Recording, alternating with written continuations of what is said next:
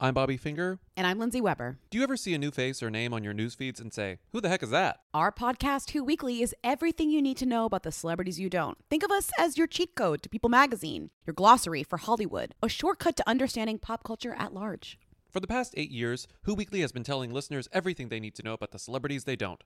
The New Yorker says we spelunk deep into the demi-monde with convivial delight. That's a direct quote. Mostly, we're going to explain to you Irish star Barry Keoghan's sudden rise to fame and relationship with a not-so-under-the-radar pop princess named Sabrina. The fake wedding Real Housewives star Cynthia Bailey had to promote a limo rental company. And why all the Gen Zers you know are talking about a guy named Benson Boone. Each episode goes deep into the biggest celebrity stories of the moment. And if you're still confused, we even have a weekly call-in episode where we answer the most burning celebrity queries. Who Weekly airs twice weekly with brand new episodes on Tuesdays and Fridays. Listen and follow Who Weekly, an Odyssey podcast, available now for free on the Odyssey app and wherever you get your podcasts. C13 Originals.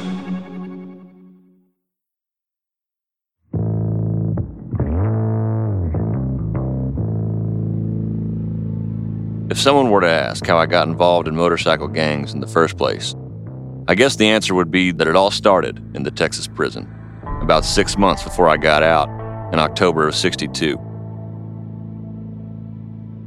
Back in episode 3, you heard these words from my father from Hate and Discontent. They were his very first on page 1. Over the next nearly 500 pages, he goes on to detail his transition from Houston pimp to founding member of the Banditos, to devoted Cleveland Hells Angel, to murderer, to a man who'd run out of options. These are his final words on the very last page.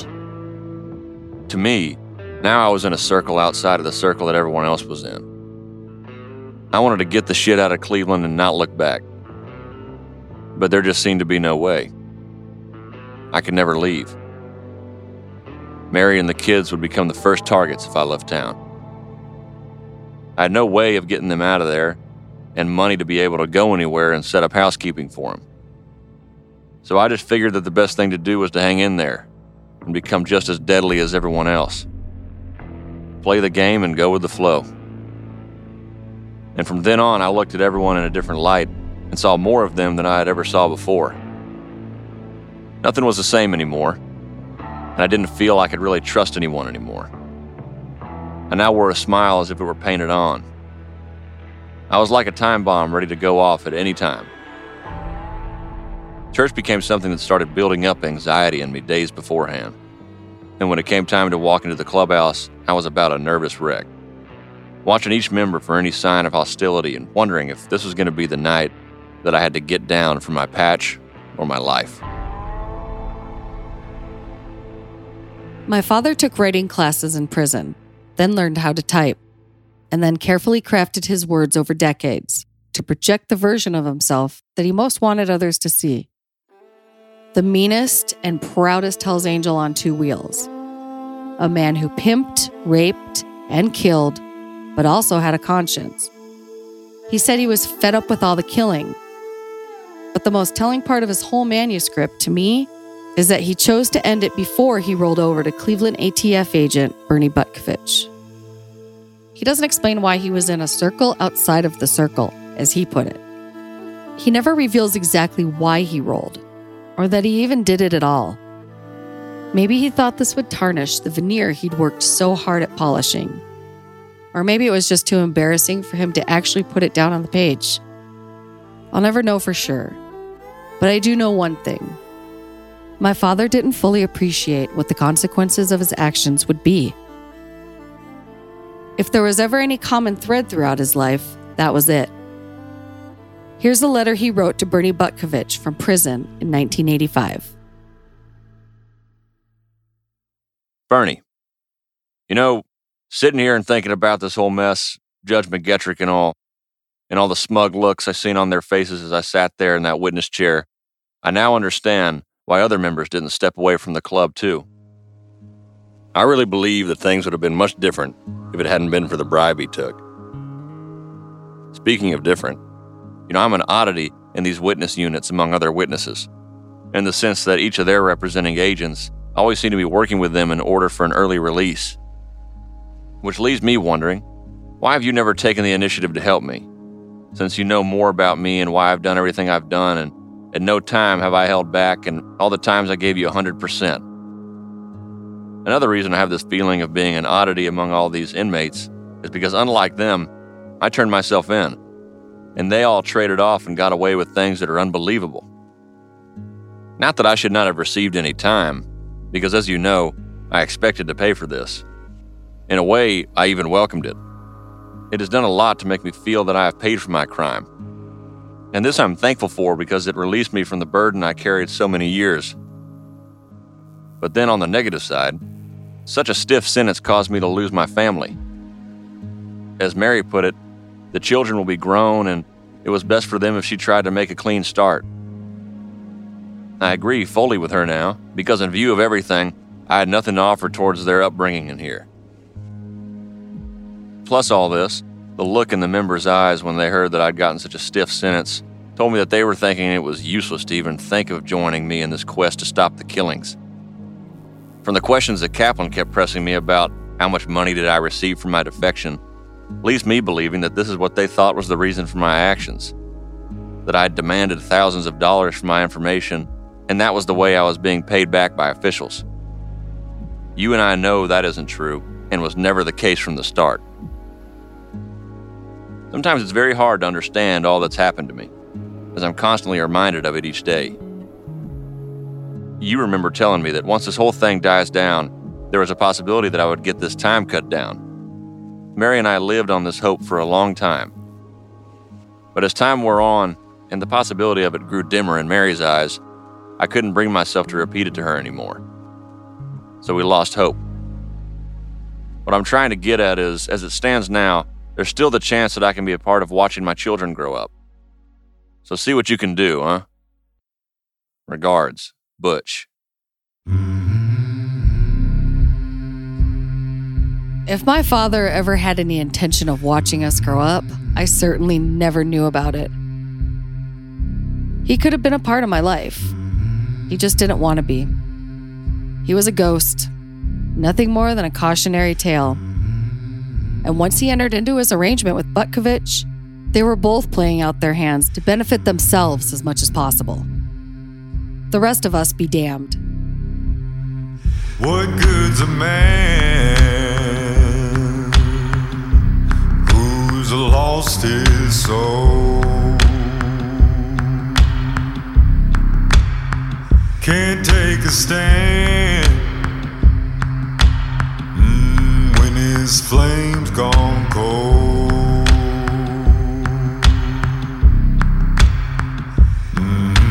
Fend off the enemy, sing out the jubilee with all the fire we can breathe. I'm Jackie Taylor, and this is Relative Unknown.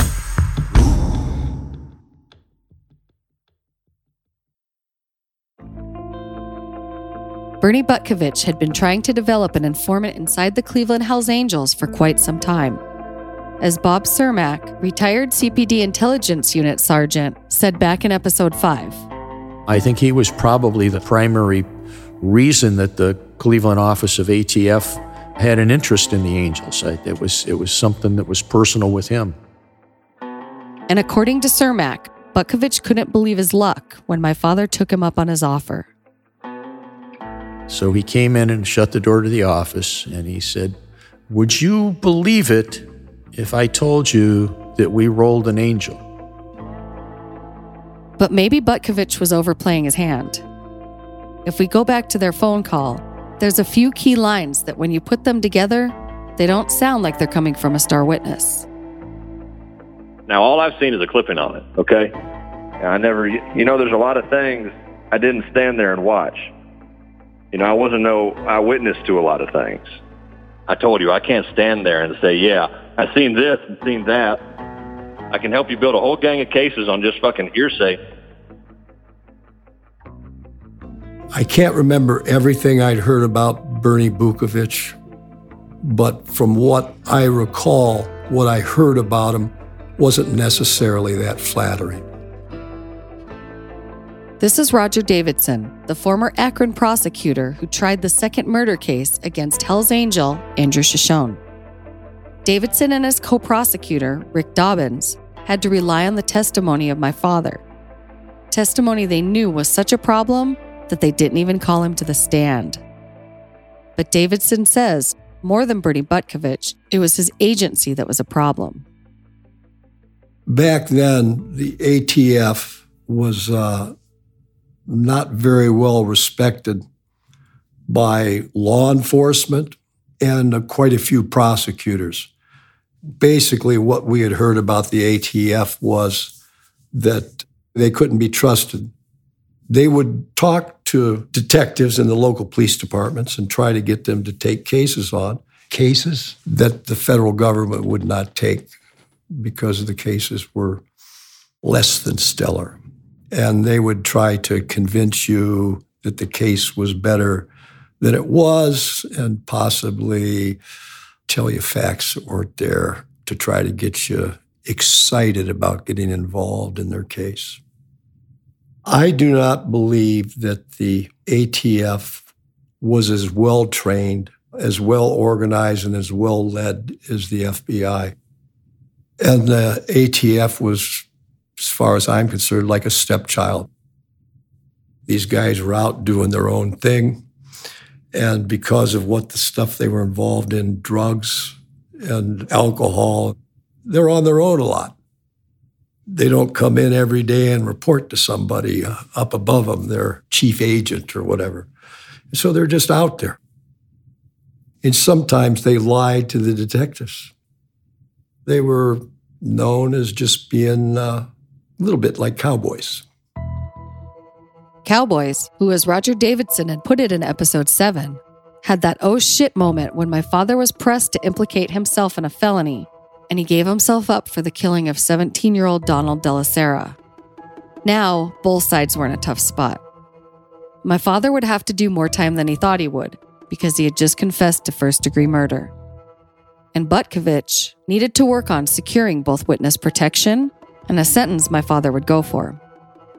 As for the sentence piece, Bernie told him whatever it was, he could likely work off some time with his testimony. But they had to begin building cases which would rely almost completely on hearsay from one man. From my perspective, the ATF is the outlaw entity of the federal government. This is Bill Mushi. You've heard from Bill throughout this podcast, speaking about his groundbreaking expose of the Witness Protection Program. They have a long history of deceitful practices. I've watched them for 40 years, and frankly, they should be disbanded because they are the outlaws of justice. They get involved with the prosecution ends of things, and I've seen numerous situations over the years where they have been untruthful at the least and infested with fraud at most.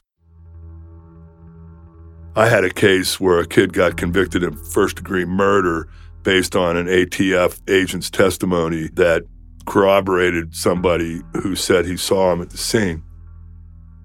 I didn't understand what was going on. The ATF didn't turn over any evidence on anything, payments, etc. So I filed a Federal Freedom of Information Act request and found out that the ATF had paid the guy $15,000 after he testified. And the government never told the defense lawyers that, and a judge reversed the kid's murder conviction because of it. And that's the kind of stuff that they do over and over again. It's disgusting, and there are a lot of people who have called for the abolition of that agency.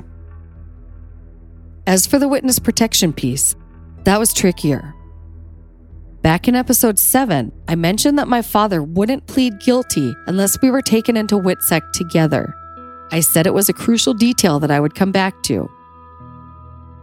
Well, the entire deal to use my father as a witness rested on this one detail.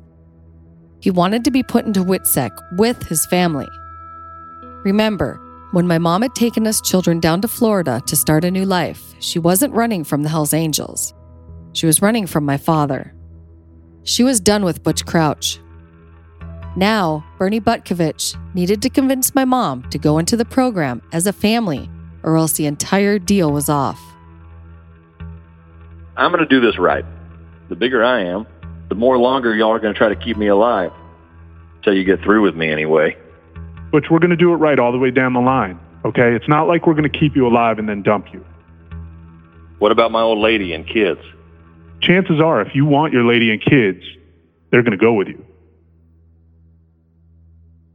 A lot of promises were made to my father that if he testified and helped bring down the Hells Angels of Cleveland, that he would be rewarded for his behavior and that he would have this wonderful life and that he would get his wife back and he'd get his children back and he'd live in suburbia and, you know, he might have to do some time, but when he got out, he'd have a wonderful life to go back to.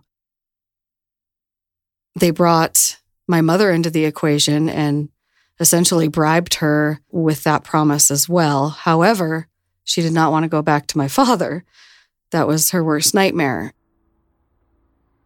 They couldn't hold this wonderful idea of a great life with Butch Crouch. They couldn't give that to my mother because it wasn't a great life with Butch Crouch. It was full of violence and drugs and alcohol and cheating and potential child abuse down the road and violence that she just escaped.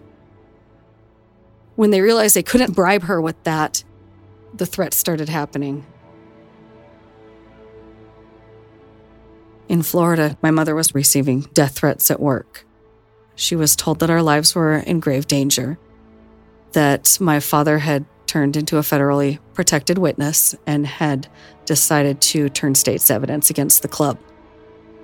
My mother was told that if we did not rejoin my father in witness protection, we would surely all be killed. And it wasn't just my mother that thought her life was in danger. Here's my younger sister, Jamie. Grandma told me that when we were down in Florida, she said the feds, so I don't know exactly who, but she said they used to call her and tell her like there might be bombs in her car and she should look underneath her car because people would be trying to kill her. And I remember thinking when she was telling me this, why would the government, why would the feds, because, they were, at that time, they were like our friends, they protected us after we found this out. I'm like, why would they be telling my grandma that people were going to blow her up? I just remember her telling me that. Every time I turned the key in my car, she goes, I'd always have to take a deep breath. She's like, I never knew if it was going to blow up.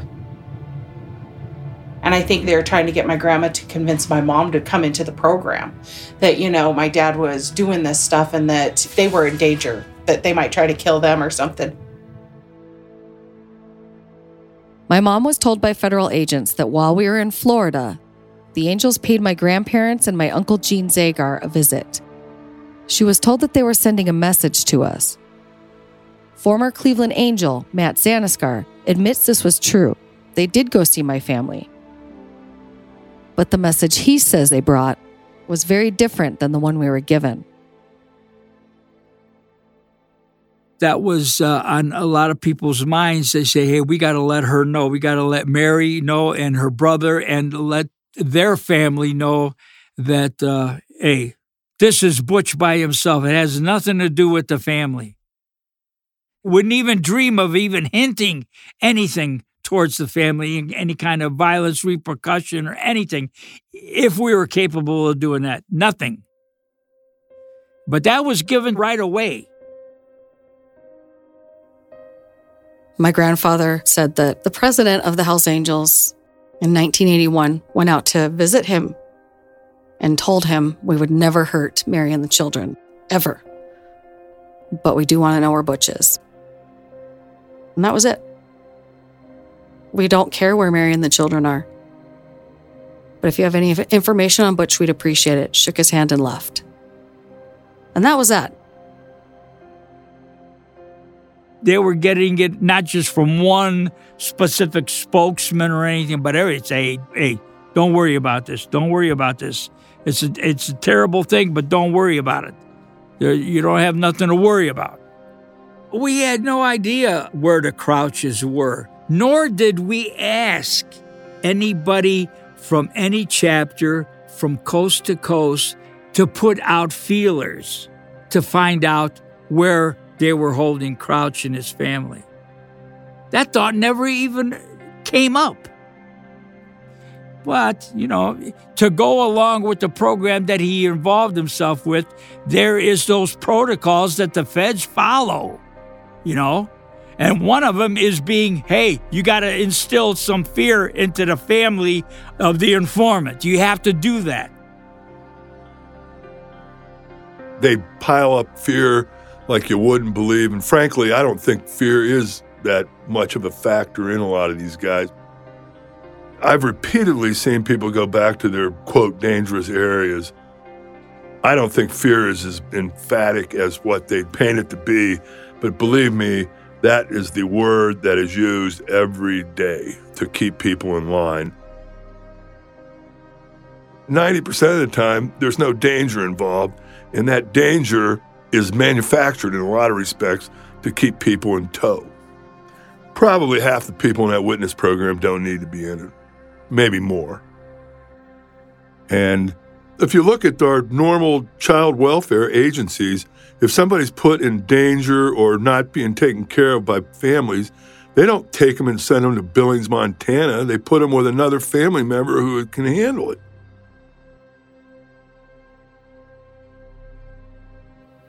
If I had my choice, I would have gone to my grandparents. I would have stayed with them. Why were we kept away from the only safe, happy environment that we knew, which was in Ohio? I feel that they used my father, and I feel that they used my mother, and they put us in a place where it's just been 4 decades full of struggle. I don't think that my father actually felt like our lives were in danger. I think he knew all along that the club was never after us. I think that he also used it as leverage and a scare tactic to keep my mother around. This whole thing has infuriated me over the years. My mother was tricked into going back to an abusive, horrible man. She was forced into it with threats of us being killed. Our family was torn apart.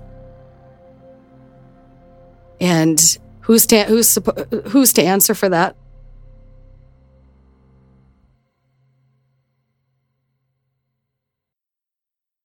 Selling a little or a lot? Shopify helps you do your thing, however you cha-ching. Shopify is the global commerce platform that helps you sell at every stage of your business. From the launch your online shop stage, to the first real-life store stage, all the way to the did we just hit 1 million orders stage. Shopify's here to help you grow. Whether you're selling scented soap or offering outdoor outfits, Shopify helps you sell everywhere. From their all-in-one e-commerce platform to their in-person POS system, wherever and whatever you're selling, Shopify's got you covered. Shopify helps you turn browsers into buyers with the internet's best converting checkout. 15% better on average compared to other leading commerce platforms. And sell more with less effort thanks to Shopify Magic, your AI-powered all-star. Shopify powers 10% of all e-commerce in the US. And Shopify is the global force behind Allbirds, Rothy's, and Brooklinen, and millions of other entrepreneurs of every size across 175 countries. Plus, Shopify's award-winning 24/7 help is there to support your success every step of the way. Because businesses that grow, grow with Shopify. Sign up for a $1 per month trial period at shopify.com/Odyssey Podcast, all lowercase. Go to shopify.com/Odyssey Podcast now to grow your business, no matter what stage you're in. Shopify.com/Odyssey Podcast. They said it couldn't be done. They say it bordered on impossible. When someone says I can't do something, I usually agree with them. And now, against all odds, this completely mediocre comedy podcast has done the unthinkable. They got listeners. We got listeners! No way. Amazing! Now available on the Odyssey app or wherever you listen to podcasts. I'm so happy we're at Odyssey now. Oh my God, they're amazing. The Commercial Break Podcast. You heard it here last.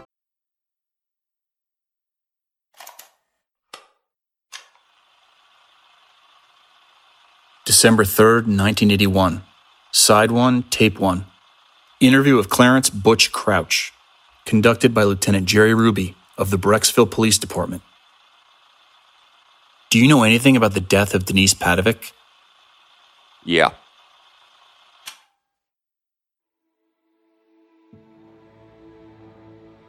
This was certainly the most interesting case I had in my legal career of 41 years. This is Ohio's Senior Assistant Attorney General, Jim Cochran. Back in the early 80s, Cochran was a young prosecutor in Cuyahoga County who got handed a grisly murder case.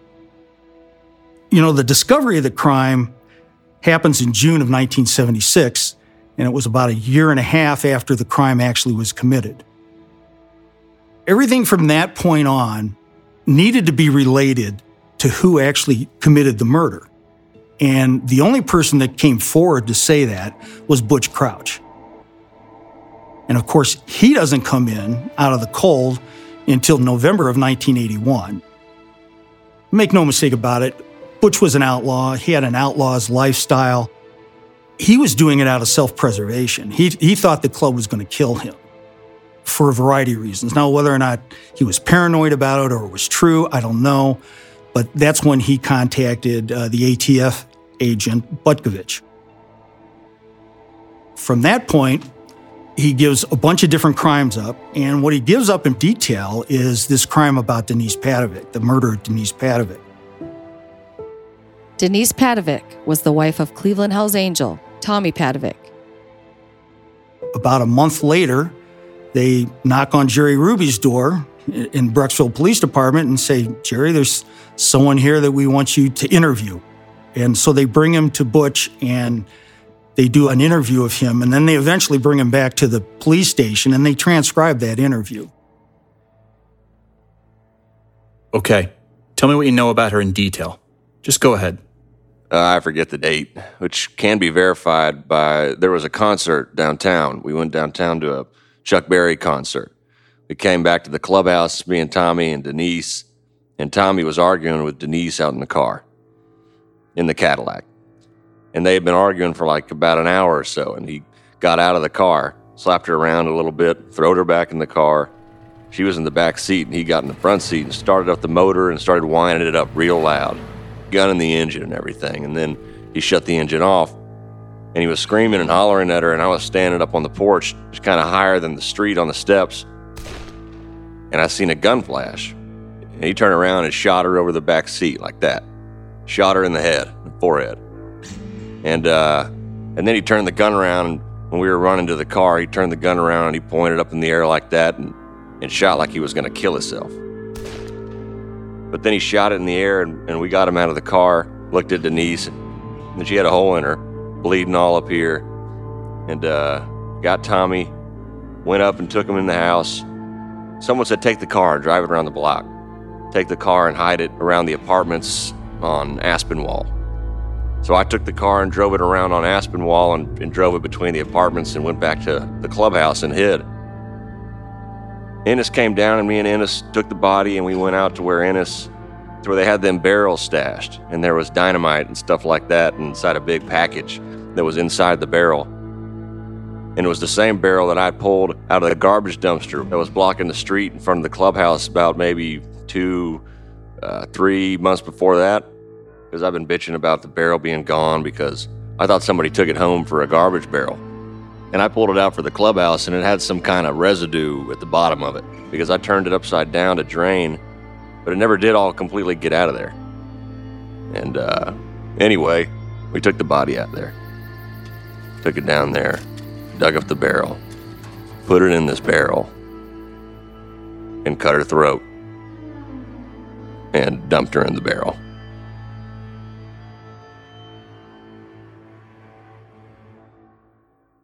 It was determined that the crime was committed on October 25th, 1974. The way it was determined that way is because there was a Chuck Berry concert that was in town that night. And when Butch was debriefed in 1981, he links that event to that particular night. What they did after that is they had to figure out how to keep the heat off of the clubhouse, because this wasn't TCB, which was a term that meant taking care of business. This had nothing to do with the motorcycle operations, had nothing to do with their criminal operations. It was strictly Thomas Padovic losing his cool and killing his wife in front of a bunch of witnesses. So they decided that they didn't want to bring it down on Tom. They didn't want to bring it down on the clubhouse at the time. And that's when they developed this idea that they would hide her body, cut up the car, and then move forward like she just disappeared. The dates are fairly important here. On November 3rd, 1974, Thomas Padovic reports to the Cleveland Police Department that his wife has been missing for several days. He said that on October 25th, she disappeared in the night sometime around 3 o'clock and took his automobile. And she hasn't been heard from since. And it was just listed as a missing person at that time. Do you know what kind of gun he used? It was a .38. A .38? Yeah, small .38. Whose gun was it? It was Tommy's. Tommy's gun? Yes. Do you remember you were at a concert, a Chuck Berry concert with Denise, and you probably spent some time with her? Can you sort of think back and see if you can recall what type of clothing she was wearing that night? Would that be possible? Okay, Levi's. She had on Levi's, I'm pretty sure. Can you recall anything else she might have been wearing? I can't remember what the shirt looked like. She always wore them high spiked boots. Who was present when the shooting took place, other than yourself?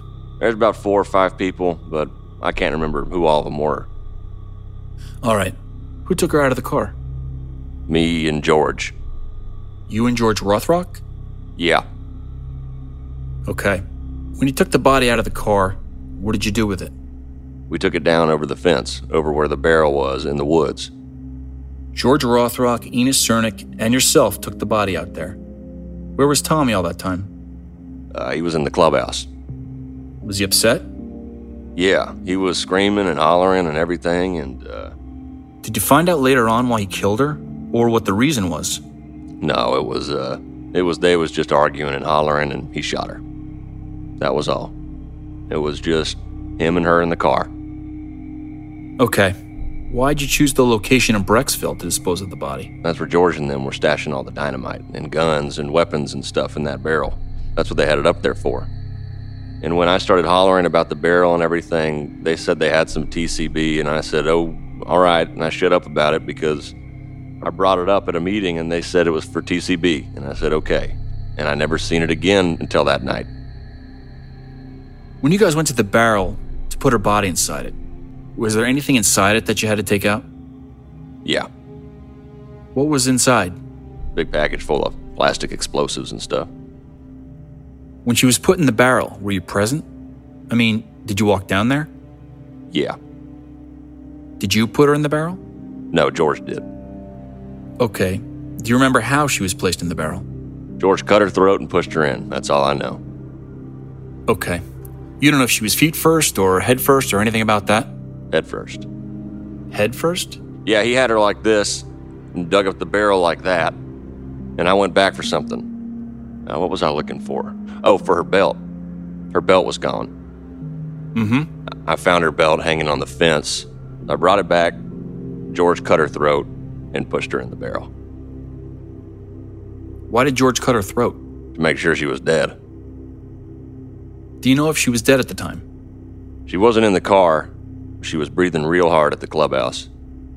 And when did you know this? In the driveway. I pulled around and parked over there because I went back in the house and I said she's still breathing. I said, maybe we could get her over to Euclid Hospital. And they said no because Euclid would just get a whole bunch of shit started. She'd die probably and they'd say Tommy did it. So I don't know. How about on the way out there? They said she was dead. Ennis said she was dead. This was a cold case before they even had the name cold case for these old types of cases. Okay, Denise's body was buried in a barrel that was in the ground alongside Interstate 77, and it happened to be in Brecksville, Ohio. And that's why there was a connection to Jerry Ruby, who was the chief investigator in Brecksville. Jerry didn't know about this activity until about 2 years later when the body was discovered. There was a couple of boys that were running around in the woods at the time. One of the boys tripped over the barrel lip, lifted over a cover from it, They opened up the barrel, and of course, they saw this decomposed body. And that's how the case was originally reported. The body was transported to the coroner's office, where it was identified pretty quickly through dental records. But of course, before they had to have dental records, they needed to have some idea as to who might be involved in this.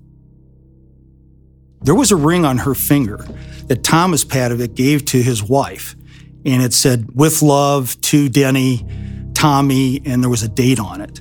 And of course, that also led to the identification of the body.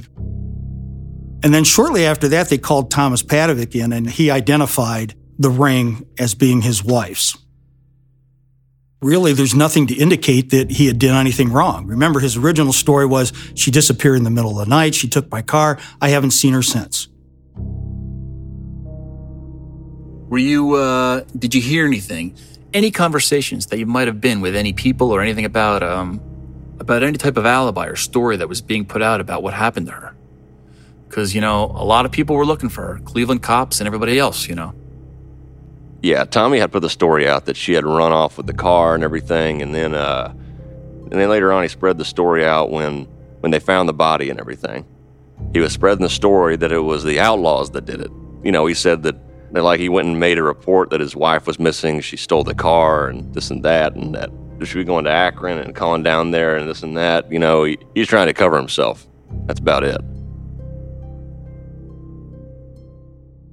Then, December 26th of 1974, Jeff Wagner, who was Denise's father, contacted the Cleveland Police Department and said, "Look, something's happened to my daughter. She always contacts us around the holidays. She hasn't done that so far. I really think that somebody has done her in."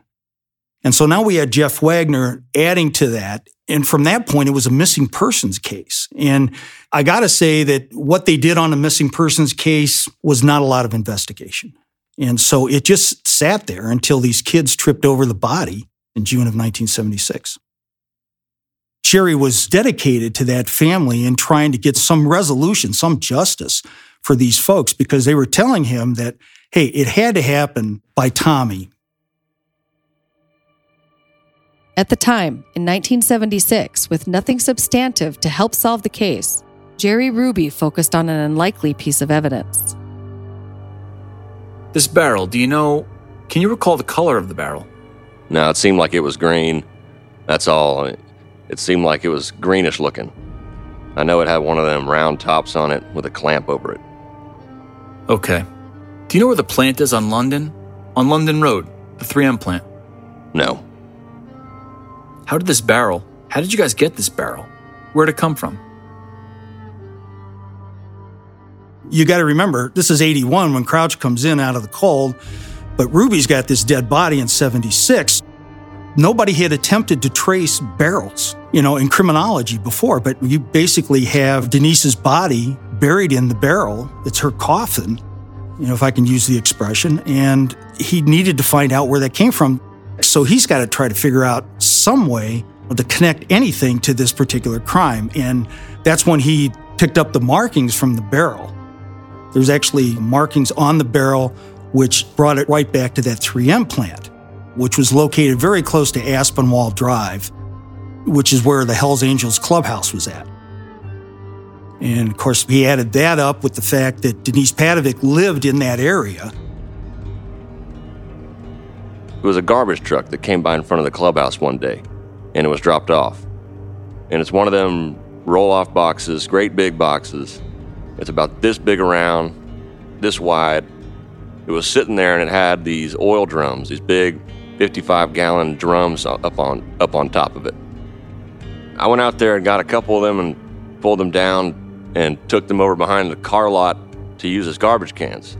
And they came up missing, and that's when I started screaming and hollering, and nobody ever said anything. And I kept hollering about it, and we got that fucking drum, and they said, we got it for TCB, and never mind it. And I said, okay. Do you remember the inside color of the barrel? Brownish. Brownish? Yeah, brownish, I think. Okay. The question about the barrel, was it significant or insignificant? To me as a prosecutor, it was significant because it was one piece of evidence, one piece of hard evidence that the crime was committed in an area and that it also supported Butch Crouch's testimony about how the crime occurred and how the body was hidden. So I thought it was very important.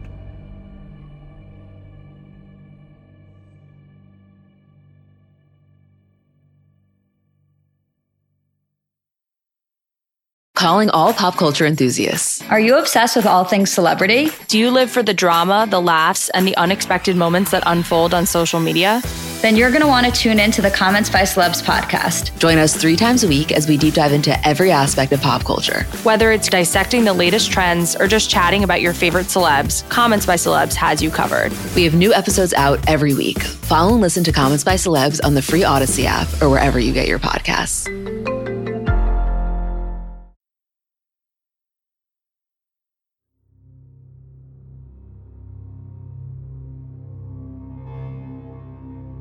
Shortly after Detective Ruby's interview with my father, Tommy Padovic was indicted for murder. The trial was set to begin in early 1983, when the Akron Beacon-Journal ran the story on March 20th. Federal investigators have charged that Cuyahoga County Common Pleas Judge Bert W. Griffin has endangered a key government witness against the Hells Angels motorcycle gang. The alleged breach in security occurred Monday when Griffin let about 15 members of the motorcycle gang leave his courtroom by a back exit that normally is not open to the public. That gave the Angels a chance to see how bodyguards will escort star witness Clarence Butch Crouch to and from Griffin's court, where he is to testify against Tommy Padovic, a gang member on trial for aggravated murder. Investigators said the gang would like to kill Crouch. That gave the Angels a chance to scope out our security, a detective said. It's unbelievable that a judge would allow them to do that. Investigators said the case against Padovic is the strongest one developed since Crouch voluntarily became a government witness. The trial was delayed for more than 3 full years. And 2 weeks before it was set to resume, Jim Cochran paid my father a visit. I went on a plane trip with Jerry Ruby up until Milan, Michigan, where he was being held as a federally protected witness. And I met him for the first time, and we talked for hours about the case. And he was kind of all over the place. He was talking about his manuscript at the time. Butch told me in that interview that his lifelong ambition was to own a horror house in New Orleans. and of course, he wasn't going to do that as a federally protected witness. So I guess he had to resort to writing something. And he was complaining about the food in the jail and, all those other things. But on the facts of this case, he was crystal clear. And again, I'm looking at this guy in 1986 and the crime occurred in 1974, and he still remembers these facts. Everything that Butch was telling me, I believed, and it was also corroborated by other evidence. My father also told Cochran something I never had the answer to until now. When we were in the prison up in Milan, I did ask, how did you get in touch with ATF? And he said, Butkovich came into the clubhouse and started handing out cards, and everybody was like laughing at him and things like that. And, because they all knew that if they testified, they were as good as dead. And he kept that card. And a year or so later, when he's down in Shreveport, Louisiana with his mom, and he's kind of like on the outs with the club, he decides that they're probably going to kill me if I ever go back to Cleveland. So I'm going to contact Butkovich. And he also owed the clubhouse money. He owed them several $1,000s, and he thought that that was as good as reason as any for them to kill him. It's because he owed them some money. And so that's why he got paranoid. The narrative that Butch had always put out was that he was fed up with the killing. It's what he said on the witness stand over and over, and it's how he portrayed himself in so many of his letters. For a while, I made myself believe this.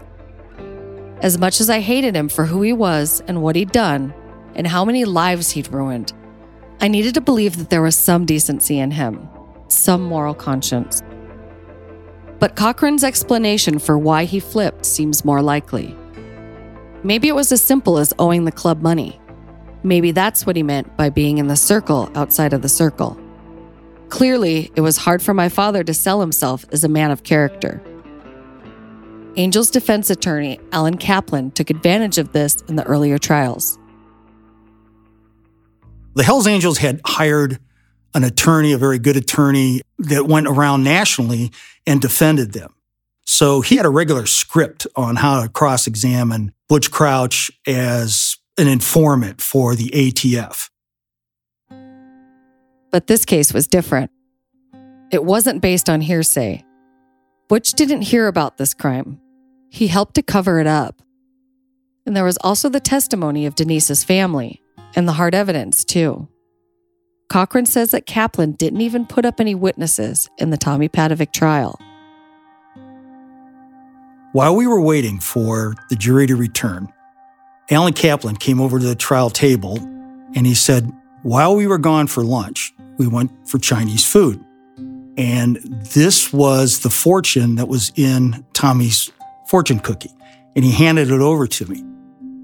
So I unwrapped it and I read it, and it says, "You will soon be wearing new clothes."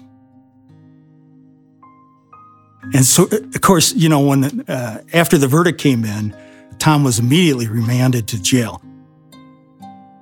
So I guess he got his new clothes. Tommy Padovic was sentenced to life in prison for killing Denise.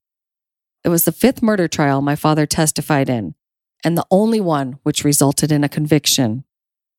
A few years later, on Saturday, April 21st, 1990, while working alone in a sewage treatment station at the Marion Correctional Institution, Padovic climbed a stepladder, wrapped an electrical cord around his neck, and stepped off.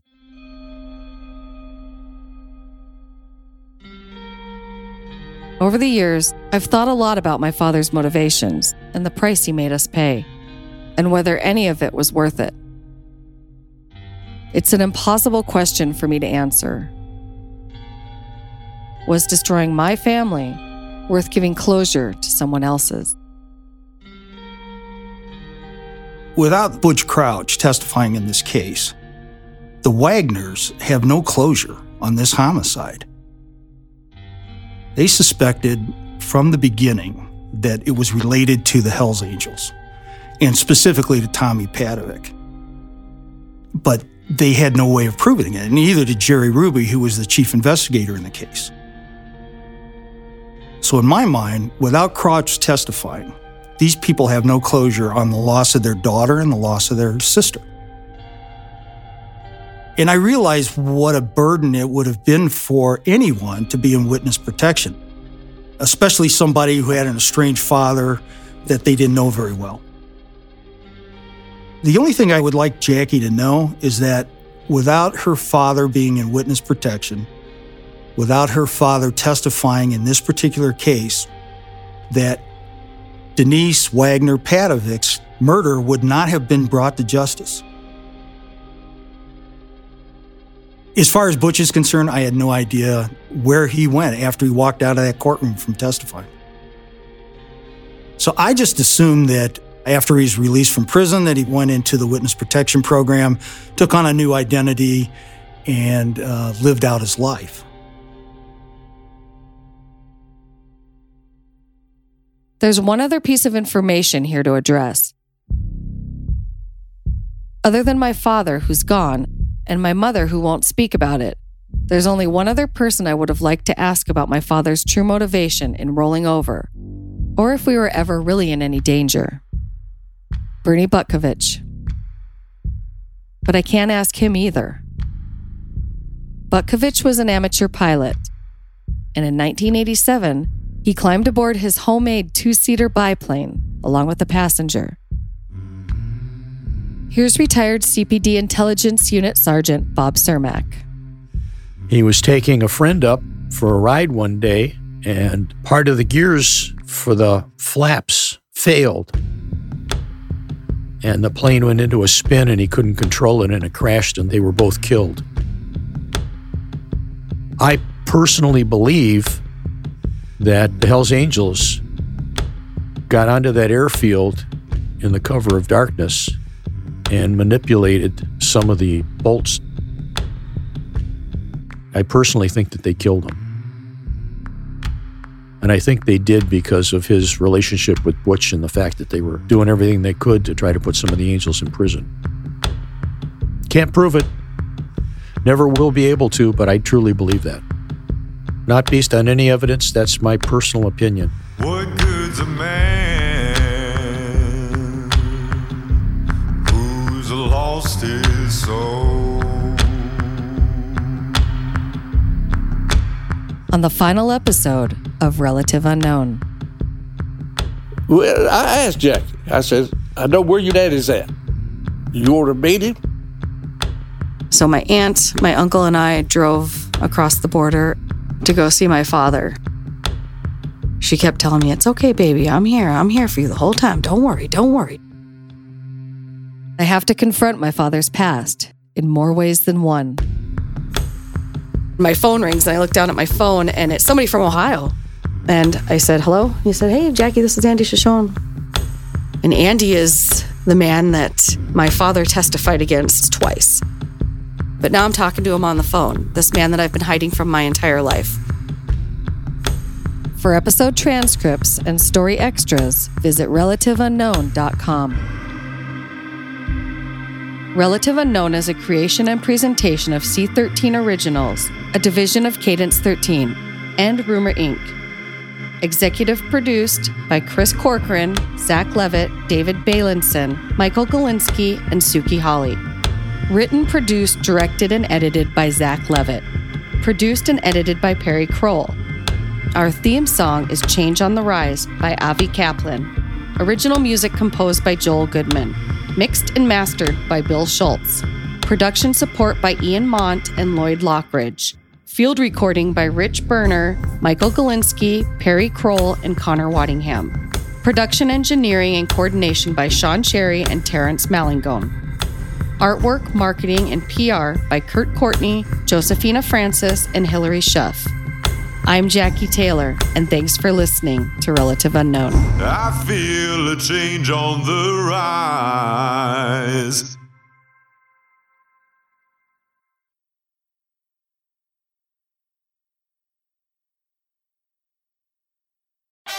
I'm Lauren Sherman, the writer behind Puck's Fashion and Beauty Memo line sheet, and I'd like to welcome you to my new show, Fashion People. On every episode of Fashion People, I'll be talking to insiders about the stuff we're all whispering between the press releases, from M&A rumors to celebrity stylist dish to the future of legacy media. Be sure to follow and listen to Fashion People, a presentation of Odyssey in partnership with Puck, available on the free Odyssey app or wherever you get your podcasts.